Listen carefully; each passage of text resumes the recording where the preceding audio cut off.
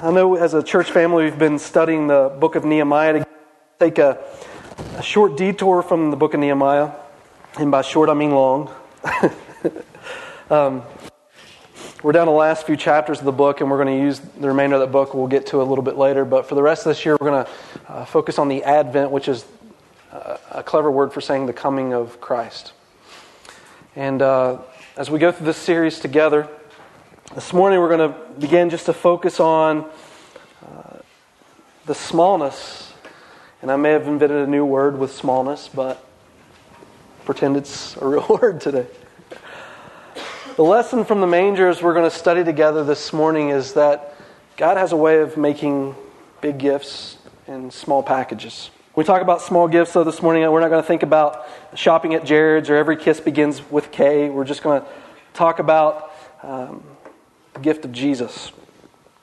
Christmas as a child to me meant a lot about presents. I can think at night just swim in my head over all the presents I saw under the tree. I was actually a bad kid. The anticipation of gifts when I got a little bit older became so bad that I would steal a razor blade from the garage and go under the Christmas tree and carefully slice open my Christmas tape and remove my gift from the present and then put that back down and tape it, and my mother wouldn't even know, and then I would wear my Christmas gift for days and she wouldn't even notice. I was a horrible child. The anticipation of those gifts were too much for me to bear, and my mom probably should have punished me. She never did. The spirit of Christmas overcame her. Thank God for that, right? But when we think about the gift of Christmas, what it meant to the nation of Israel, it was a much anticipated gift. And to their surprise, maybe even a shocking gift when they received it, to see such a small present laying in a manger that would lead the Jewish people. We go through a lot of pain sometimes to wrap gifts beautifully nowadays. I mean, some gifts that you might wrap this Christmas could probably cost more to wrap it than the gift itself did, especially to you who are re-gifters. But it's interesting when we see God's gifts to us when He came to this world. His gift didn't come with any adornment really whatsoever. Lying in a manger, wrapped in cloth next to animals. When I look at the story of Christmas and I think about the small gift of Jesus, God as a baby in this world, God went through great lengths to prove to us how He can work through things so small. God gives big gifts to us in small packages. And this morning what I want to do is just examine the gift of Christmas as that small package, looking at it in different angles and all the attempts that God had made to us to prove to us as people that God can do such big things through such small things. When we look in Isaiah chapter 9 and verse 6, we see in the passage of Scripture that God gives Israel a promise. And this promise is what their anticipation led to upon Christmas morning. Israel was waiting on a Messiah. It says in chapter 9 and verse 6, "For a child will be born unto us, a son will be given to us, and the government will rest on his shoulders. And his name will be called Wonderful Counselor, Mighty God, Eternal Father, and the Prince of Peace." The promise of the coming of the Messiah wasn't just, in our view, a coming, it was also a departing. It's about what God gave up to come into this world to give to us the freedom that we desired, that it could only come through Him. And this big God, as He comes with us, it literally says in Isaiah chapter 7 and verse 14 that His name would be Emmanuel, meaning God with us. It tells us in this passage of Scripture that the government will rest upon His shoulders. You think about the wise men and the shepherds as they gathered around the manger. To think that this small baby would give such large weight for not only the people of Israel, but as the promise was given to Abraham, the blessings to all nations would come through this Messiah. So much so that He's given names to identify the beauty for which He would carry into this world, being a wonderful counselor. If you ever have a need in your life, Jesus is the great counselor to go to. He is a mighty God capable of meeting our need. Interesting, Christ is quoted in the Old Testament as Eternal Father. Jesus referred to as the Father. 3 times in the Old Testament the word Father is used, and twice it refers to Jesus. He is the Prince of Peace and what He brought to this world.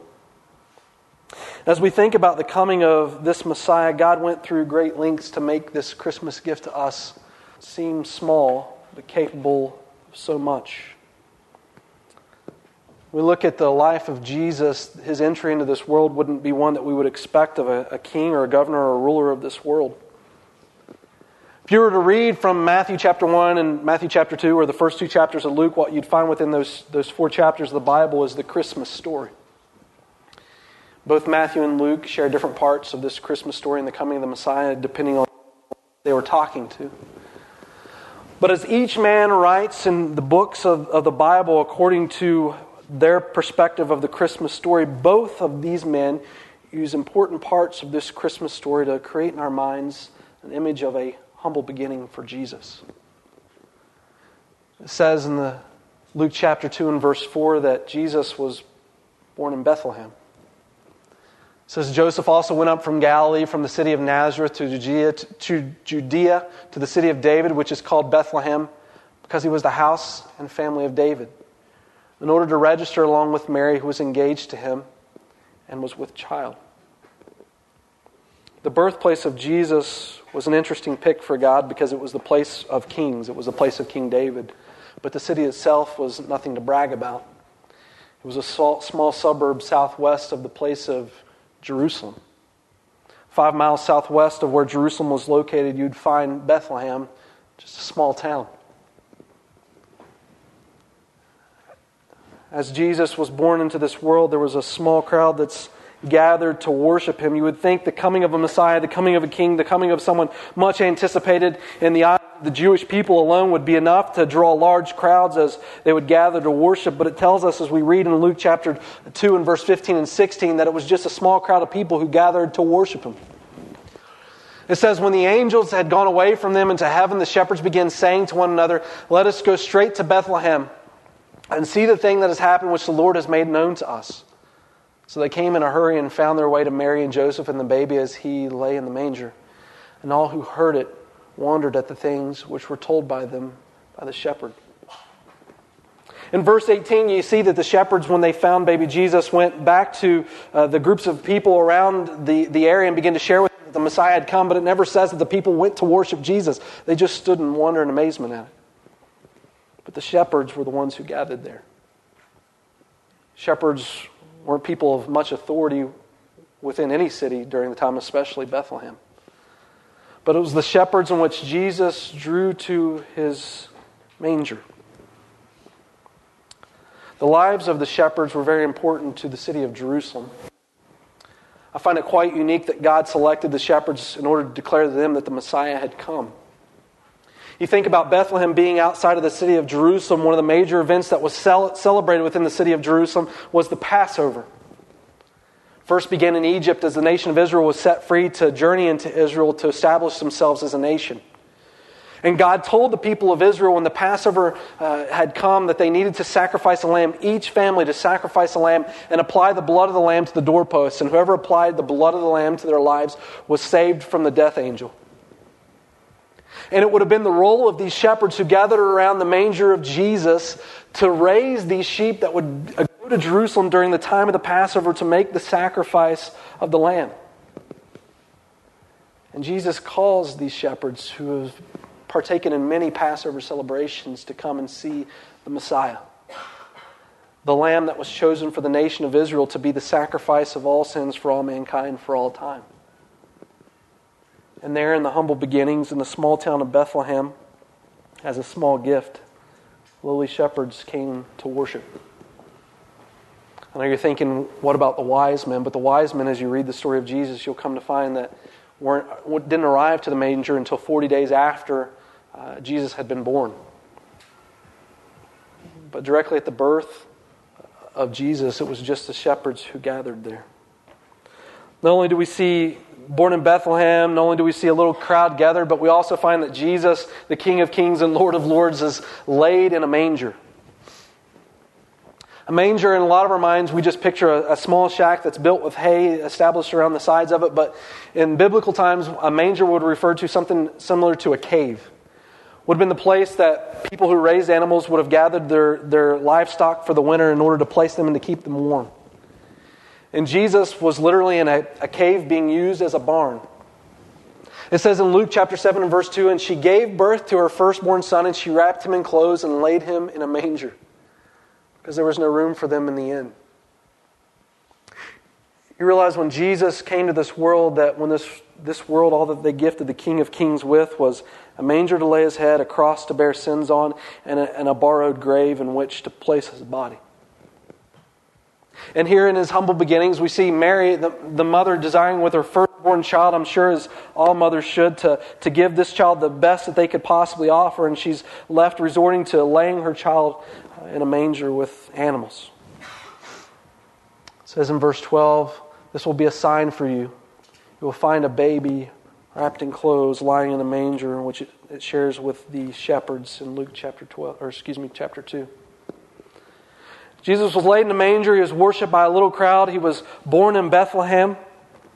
In Luke chapter 2 and verse 16, could you imagine the perspective of either the wise men or the shepherds when they arrived upon the scene? I mean, they saw the prophecy of everything that Messiah would do, and they much anticipated his coming. Many people missed the coming of the Messiah because what they desired for the Messiah to do in the nation of Israel was to make it a world power, to politically rule and dominate all other nations. And so when they saw Jesus in his meager form coming into this world, they refused to accept him as the Messiah that they read about in the Old Testament.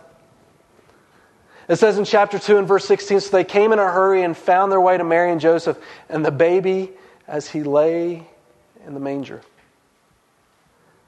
It goes on to tell us in chapter 2 and verse 19, "And along with the wise men that these men gathered and they worshipped." Could you imagine what it would have been like at the scene of the manger to worship a baby?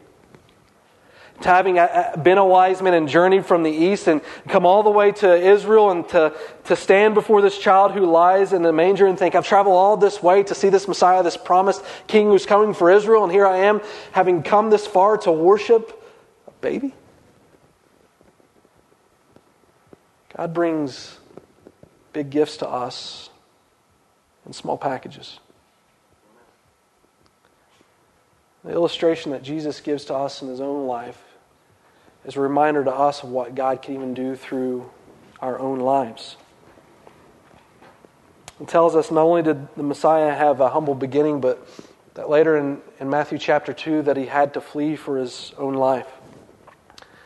It says, "Now when they had gone," it's talking about the wise men, "behold, an angel of the Lord appeared to Joseph in a dream and said, 'Get up, take the child and his mother and flee to Egypt, and remain there until I tell you.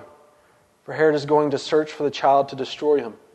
So Joseph got up and took the child and his mother while it was still night, and he left for Egypt."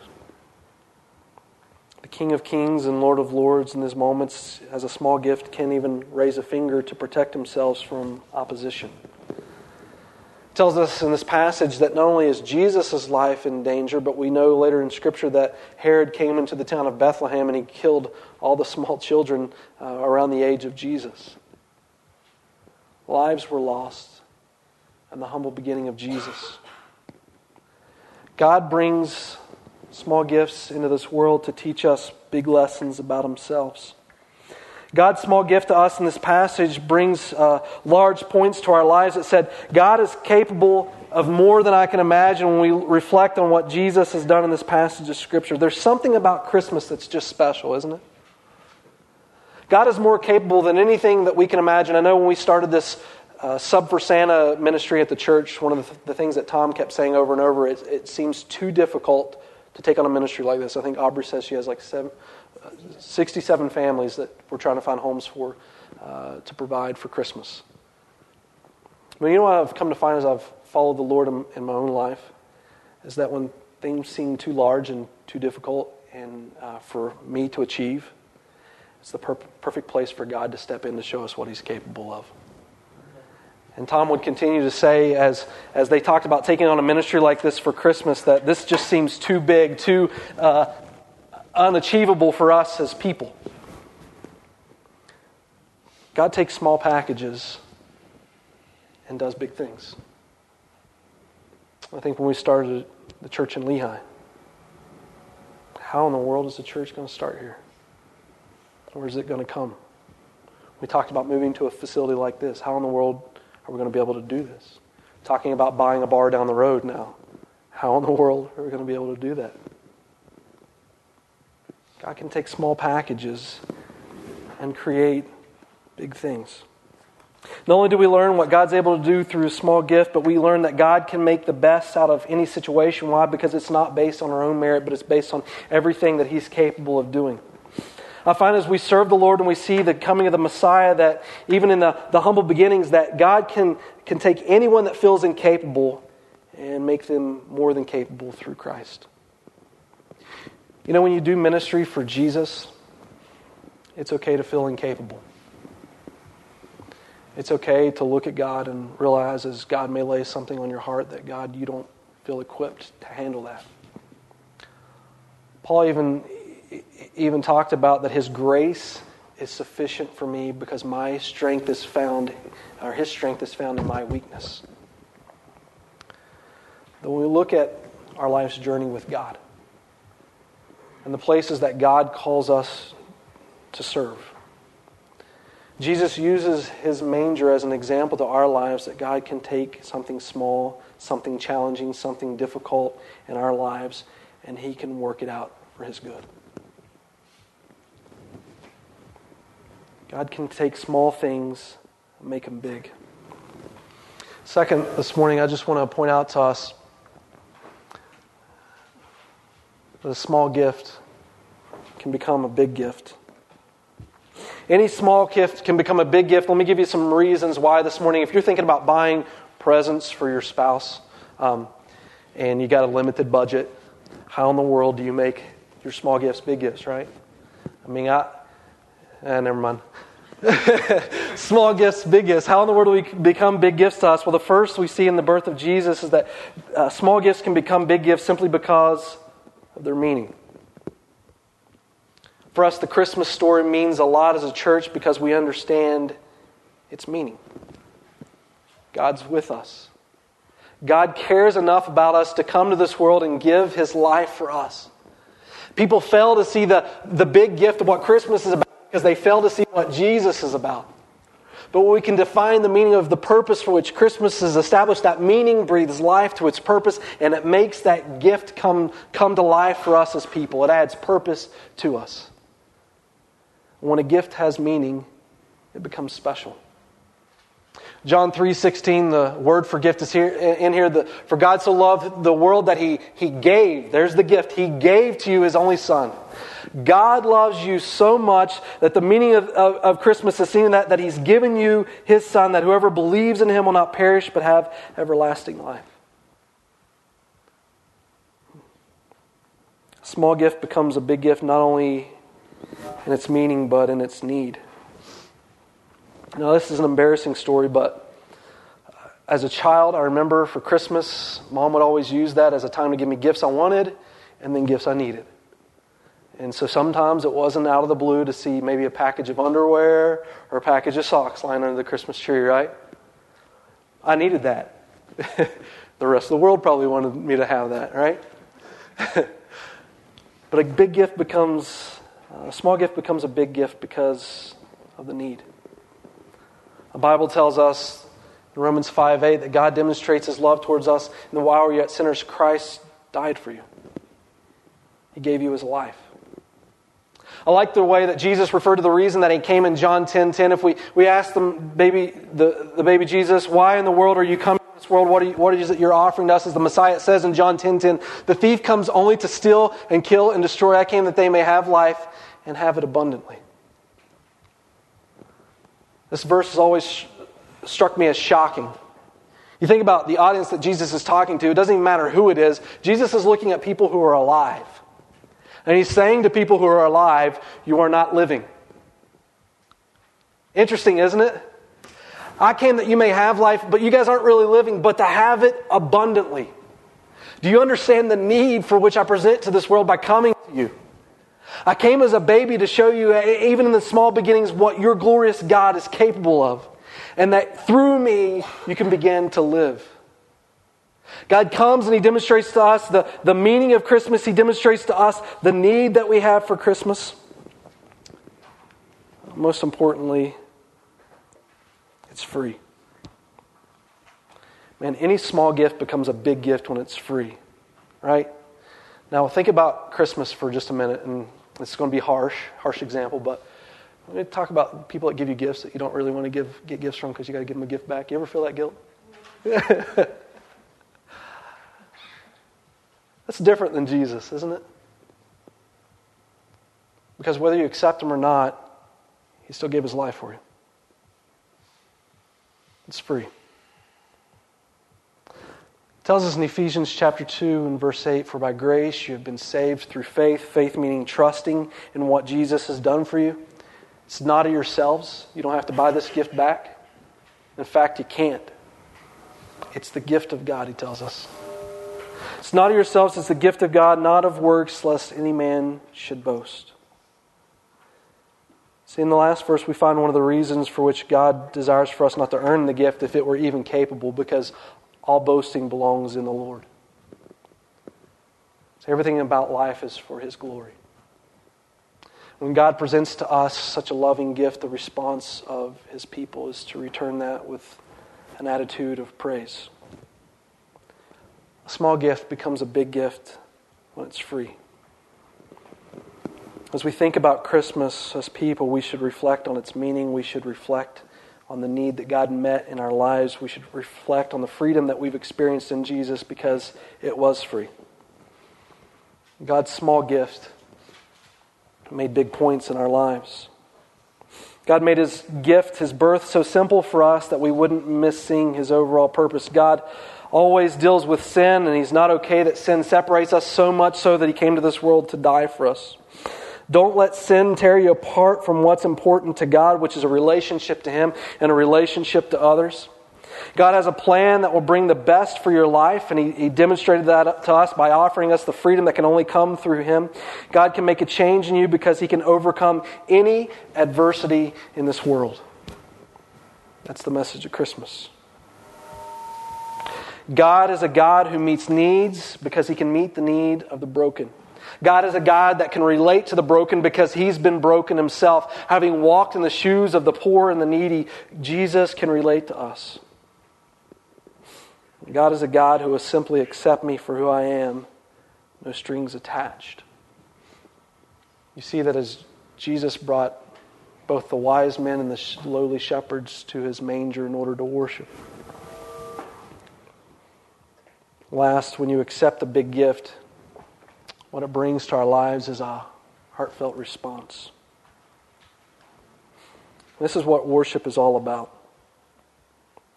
It's what the meaning of Christmas is all about. God is with us. God came to this world to be with us. And what does that mean to us? Well, God met a need. God has defined for us the meaning, and God has offered His grace to us and freedom in Him that we may experience eternal life if we trust in Him by faith. And we see the gift that God has brought into our lives, the way that God has demonstrated this small gift can do such big things, not only for the Lord as He demonstrated in His life, but it comes into our own lives because as we trust in Jesus, the Bible tells us, greater is He that is in you than he that is in the world.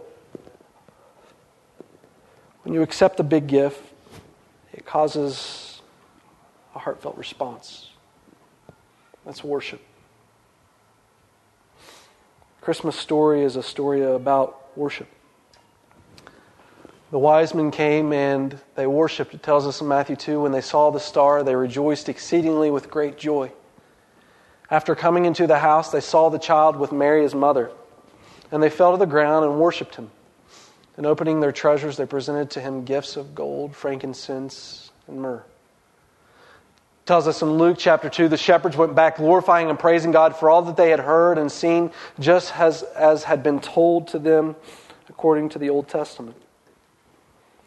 When they saw Jesus for who He was, they saw the star over top of the manger in Bethlehem as they knew who the Messiah was according to the Old Testament. It tells us in this passage as a scripture that they gathered and they just worshipped. That's what the Christmas season should represent to us. And the hustle, bustle of worrying about all these gifts and getting everything wrapped for the Sub for Santa stuff, and even in your own personal lives, this Christmas just seems to make us busier and busier every year. All that Jesus wants to do is grab your attention and just get with you and Him and just allow you the opportunity to worship. Jesus came to this world because He wasn't okay with the sin that separated you. He wanted you to enter into that relationship with Him, to have the opportunity to freely gather at His feet and just worship. And I love the response of these two groups of people as they gather before Christ, because it's different. The worship is different. You see, the wise men, when they gather, they're excited at the gathering before they even get to Jesus. And then when they get there, they offer Him gifts out of worship. These guys were wealthy. These guys had things to offer. And so knowing that Jesus was in Bethlehem, it's probably a good idea in lowly Bethlehem that they bring some gifts to help Him out, isn't it? And so they worshiped. The shepherds were people from the area. We saw in earlier verses that when they left, they were glorifying God. But they didn't just glorify God in their own life. When they left the city that they were from, they went out and told other people. And it says that the people stood with amazement at what God was doing. Their worship was different, but it's still worship because they took the time to gather at the feet of Jesus and recognize what God was doing. God's small gift, again, to us, plays a big part and makes a big point. As we see here in the lives of the wise men and the shepherds, as shepherds, if we have nothing to give, we can simply just go out and share a mouth of praise. As wise men, if we have something to give, we can give to God and still go out with a mouth of praise for the Lord. God's small gift has made a big point. Christmas is about reminding me that when life seems hopeless, God works through my humble position for an incredible miracle. You don't have to be the best to worship, just willing to worship. God accepts anyone from wise men to shepherds if they're just willing to worship. God is not about our boasting and our merits and our achievements. He brought a small gift to show what He is capable of through Him. God doesn't need my help in this world, but God wants my heart.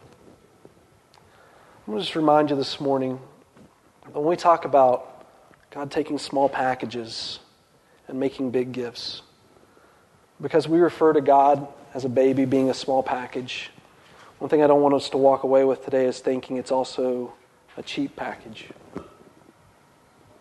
Because what Jesus did for us by any means was not cheap. God gave up His throne in heaven to come and live as a lowly man, but not only that He literally laid it all down for you and for I. When we think about worshiping God and we think about following God, no matter how insignificant you may seem or how big a ministry may seem to you that God has laid upon your heart, it's not about how small the package, because God can take anything small and make it big for His glory. In fact, I would say the healthiest place to be when you minister for the Lord is a place where you sit and say to God, God, I'm looking at this circumstance just like I looked at you as a baby. And as I look at this, God, it just seems like it's impossible. So God, I'm asking for your help. When we're in those places as we serve the Lord, it's finally at those points that God is able to begin to work within us. Because we've really truly begun to surrender to what He wants to do within us as we serve Him. This morning as a church family, when we think about what God is able to do as a baby in this world, I want to think about what God is able to do as we consider ourselves maybe babies and just serving Him. The meaning of Christmas was an enormous message for the people of Israel and for all nations. God wasn't interested in wrapping things up beautifully. He just wanted to present Himself for who He was, that man could see Him for who He was in His most simplistic form. And in that simple form, prove to us as people how a mighty God can work through anything in our lives to meet the need. There's all kinds of ways to take a message like that and be involved. If God can take a baby presenting himself to the world as just a meager baby and just work such a mighty miracle in the lives for all people of all nations and all times, he can do some mighty things for us too as a church family. Christmas is about miracles, right? You ever watch the movie It's a Wonderful Life? It's on every year. It's about miracles. If the people would just simply trust in him by faith. Let's close in a word of prayer. God, I just want to thank you for your coming. And God, how it teaches us that you are such a mighty God, capable of so much. If we could just learn to live in you. God, if we just trusted in you and experienced that abundant life, God, how much we would be blessed. And so this morning, I just pray that we, as people, when we think about Christmas, are thankful people. God, that you cared so much for us to come to this world and give of yourself, that we may not experience just eternal life, but God, really live now. Thank you for blessing us so much. May we continue to be a blessing to those around us. It's in Jesus' name we pray. Amen.